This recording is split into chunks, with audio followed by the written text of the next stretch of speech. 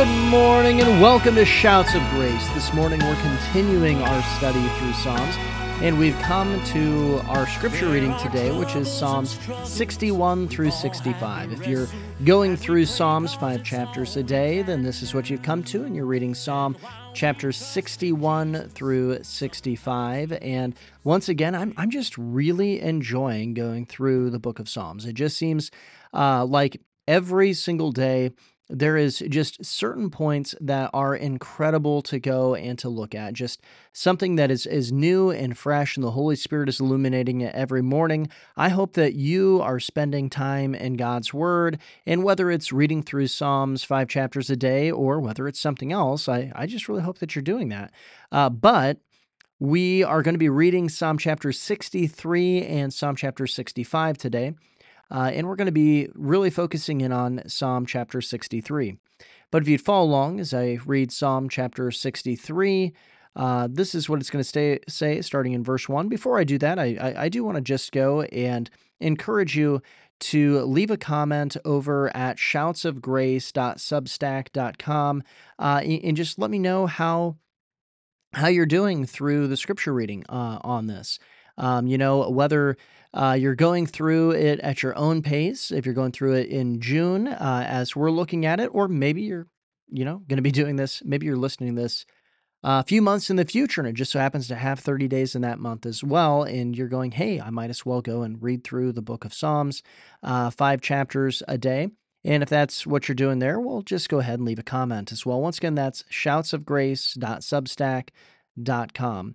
But this is what it says in Psalm chapter 63, starting in verse 1. It says, O God, you are my God. Early I will seek you. My soul thirsts for you. My flesh longs for you in a dry and thirsty land, where there is no water. So I have looked for you in the sanctuary, to see your power and your glory, because your loving kindness is better than life. My lips shall praise you. Thus I will bless you while I live. I will lift up my hands in your name. My soul shall be satisfied as with marrow and fatness, and my mouth shall praise you with joyful lips. When I remember you on my bed, I meditate on you in the night watches, because you have been my help. Therefore, in the shadow of your wings, I will rejoice. My soul follows close behind you. Your right hand upholds me. But those who seek my life to destroy it shall go into the lower parts of the earth. They shall fall by the sword. They shall be a portion for jackals. But the king shall rejoice in God. Everyone who swears by him shall glory. But the mouth of those who speak lies shall be stopped. And then chapter 65, we're also going to read that. It says this starting in verse 1. Praise is awaiting you, O God, in Zion. In you the vows shall be performed. O you who hear prayer, to you all flesh will come. Iniquities prevail against me.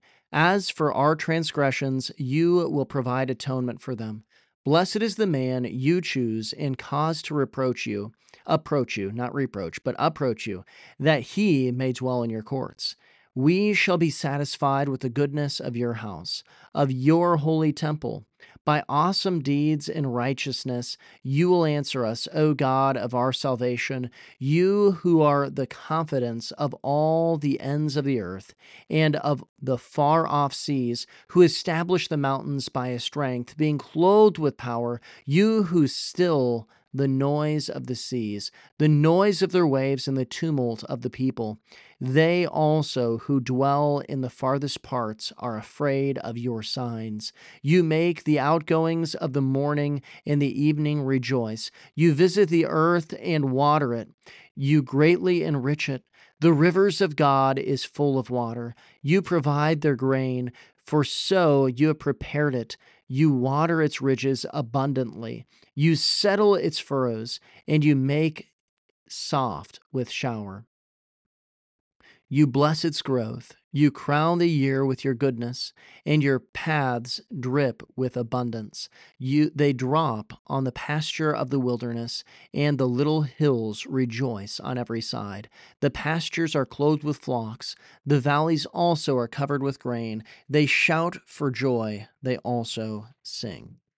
Well, we see here in Psalm chapter 65 and in Psalm chapter 63 specifically, really an uplifting of God and specifically his goodness, specifically the goodness of God. And we really do just see this being shown over and over again, and how God goes and he takes care of these things. He's the one who establishes the mountains. He clothes them with power. He goes and he can still the noise of the seas. He can go and his river is full of water. We see this here. God is good. And I want you to remember that. You know, in the midst of trying days, it is so important that we remember the goodness of God, especially as this world seems to be getting more and more wicked. We need to remember the goodness of God, and then we need to walk in the goodness of God. But I really want to focus this morning on Psalm chapter 63 and the first part of Psalm chapter 63. It starts off and it says, "O God, you are my God." Now, that might seem really simple to state. "O God, you are my God." But it is an incredibly important declaration. I mean, we think of Romans 10:9, that if I confess with my mouth the Lord Jesus and believe in my heart that God has raised from the dead, then thou shalt be saved. But if I confess with my mouth the Lord Jesus, it's saying that he is Lord of all, that he is the King of kings, the Lord of lords, that he is God. That's part of our salvation, is recognizing who God is.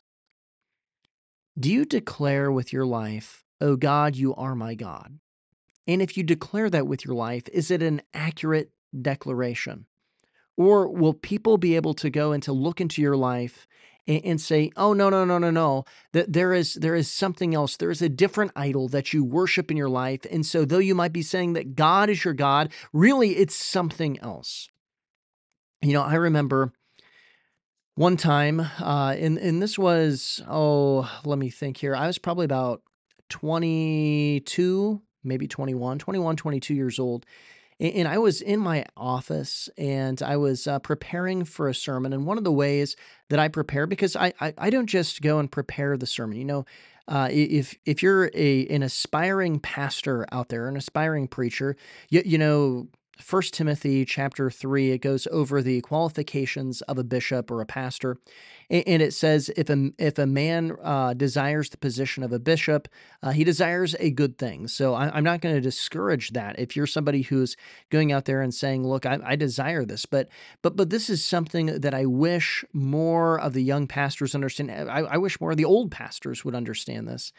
I was going and preparing a sermon, but as I was preparing the sermon, I wasn't just going and preparing the sermon. You know, I wasn't just going and working on my notes, but I was actually preparing the preacher. And one of the important things to do that is really to praise the Lord. That was one of the things. I would spend more time preparing the preacher than I would the sermon, and it would be through going and doing devotions that might have nothing to do with what I was preaching, or at least the intention of that. More time spent praying and confession of sin, more time spent praising God than even studying. And I wasn't slack in my study by any means, but this is important that the preacher is prepared even more so than the notes of the sermon.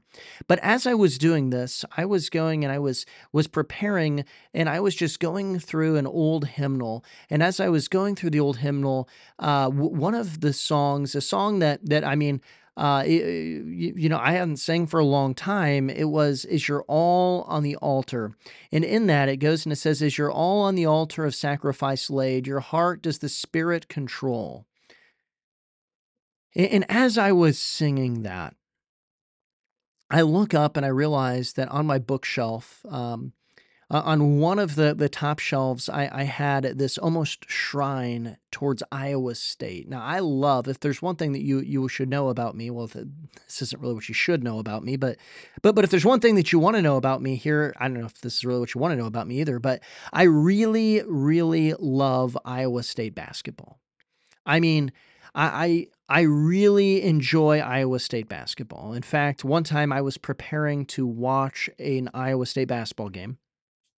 Don't you prepare to watch basketball games? And by preparing to watch, I'm not talking about, popping the popcorn and making sure that the TV's pointed right or something like that. That's not what I'm talking about. I went back and I was watching games of the previous year of the team that Iowa State was getting ready to play. It happened to be Oklahoma. And they had played them 3 times the year before, and I was going and breaking down their offense, and it was at the time when Buddy Hield was playing for them, so I knew that Buddy Hield was a tremendous three-point shooter in transitions. Cousins was their what was their off guard, and their backup point guard. Really, he was their starting two guard, but he also ran their second unit, and he was really good off the dribble at shooting threes. If he used a hang dribble, specifically 2 hesitations, then he was really good, especially if he's dribbling with his left hand.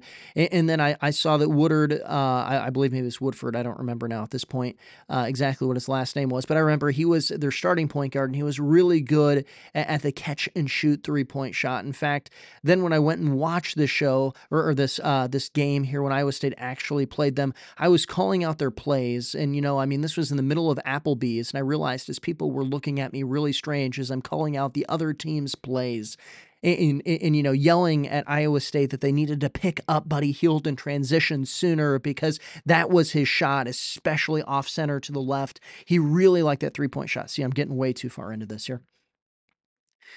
But I really like Iowa State basketball. That was the point I was making. And as I was singing this song, Is Your All on the Altar, I realized as I looked up on my bookshelf that I had basically a shrine, or what you'd call an idol, to Iowa State basketball. And at the peak of this was an autographed Jeff Hornacek basketball that I remember me and my dad, we waited in line for what seemed 3 eons to get an autograph of Jeff Hornacek. Who was, the only Iowa, well, actually now there's Tyrese Halliburton has become an all-star as well for Iowa State, but for the longest time, he's the only ever all-star, NBA all-star that, wore an Iowa State uniform. But I had that, and I realized I was so convicted. I took that and I went and I threw it away because I realized not that it was bad, but that it had become an idol in my heart, and I wanted to be able to rightly say, "Oh God, you are my God." I wanted to be able to say that honestly. Can you honestly say that in your life? Oh God, you are my God. The next phrase is key because it says, early will I seek you. What is the first thought when your feet hit the floor in the morning? Okay, maybe the second thought, because the first thought might be, the best part of waking up is Folgers in your cup, and so you're going to go get your coffee. But what is your second thought, or what is that thing that gets you out of bed in the morning? Is it that you want to know God and know Him more, or is it simply that you want to go and to make another dollar? There's nothing wrong with making another dollar, but it becomes wrong when that's why you're getting up in the morning. Is it something other than knowing God more and pleasing God in your life? Because if so, it might be the definition of a subtle idol, but it's still an idol. You need to make sure that God is what you're seeking early in the morning. That means the first thoughts that you have in the morning are that you are seeking God. This is why I really think it's important that you do your devotions in the morning. I used to, when I was younger, I used to do my devotions at night. And one of the things that I found, not that I never missed them. I really didn't.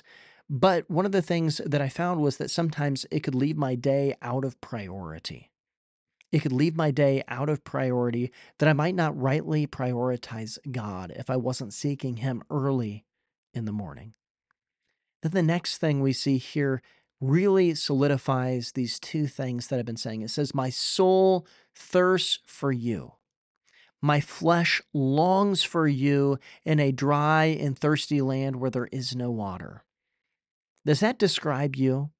Or could you just kind of go, I could make it today without reading my Bible.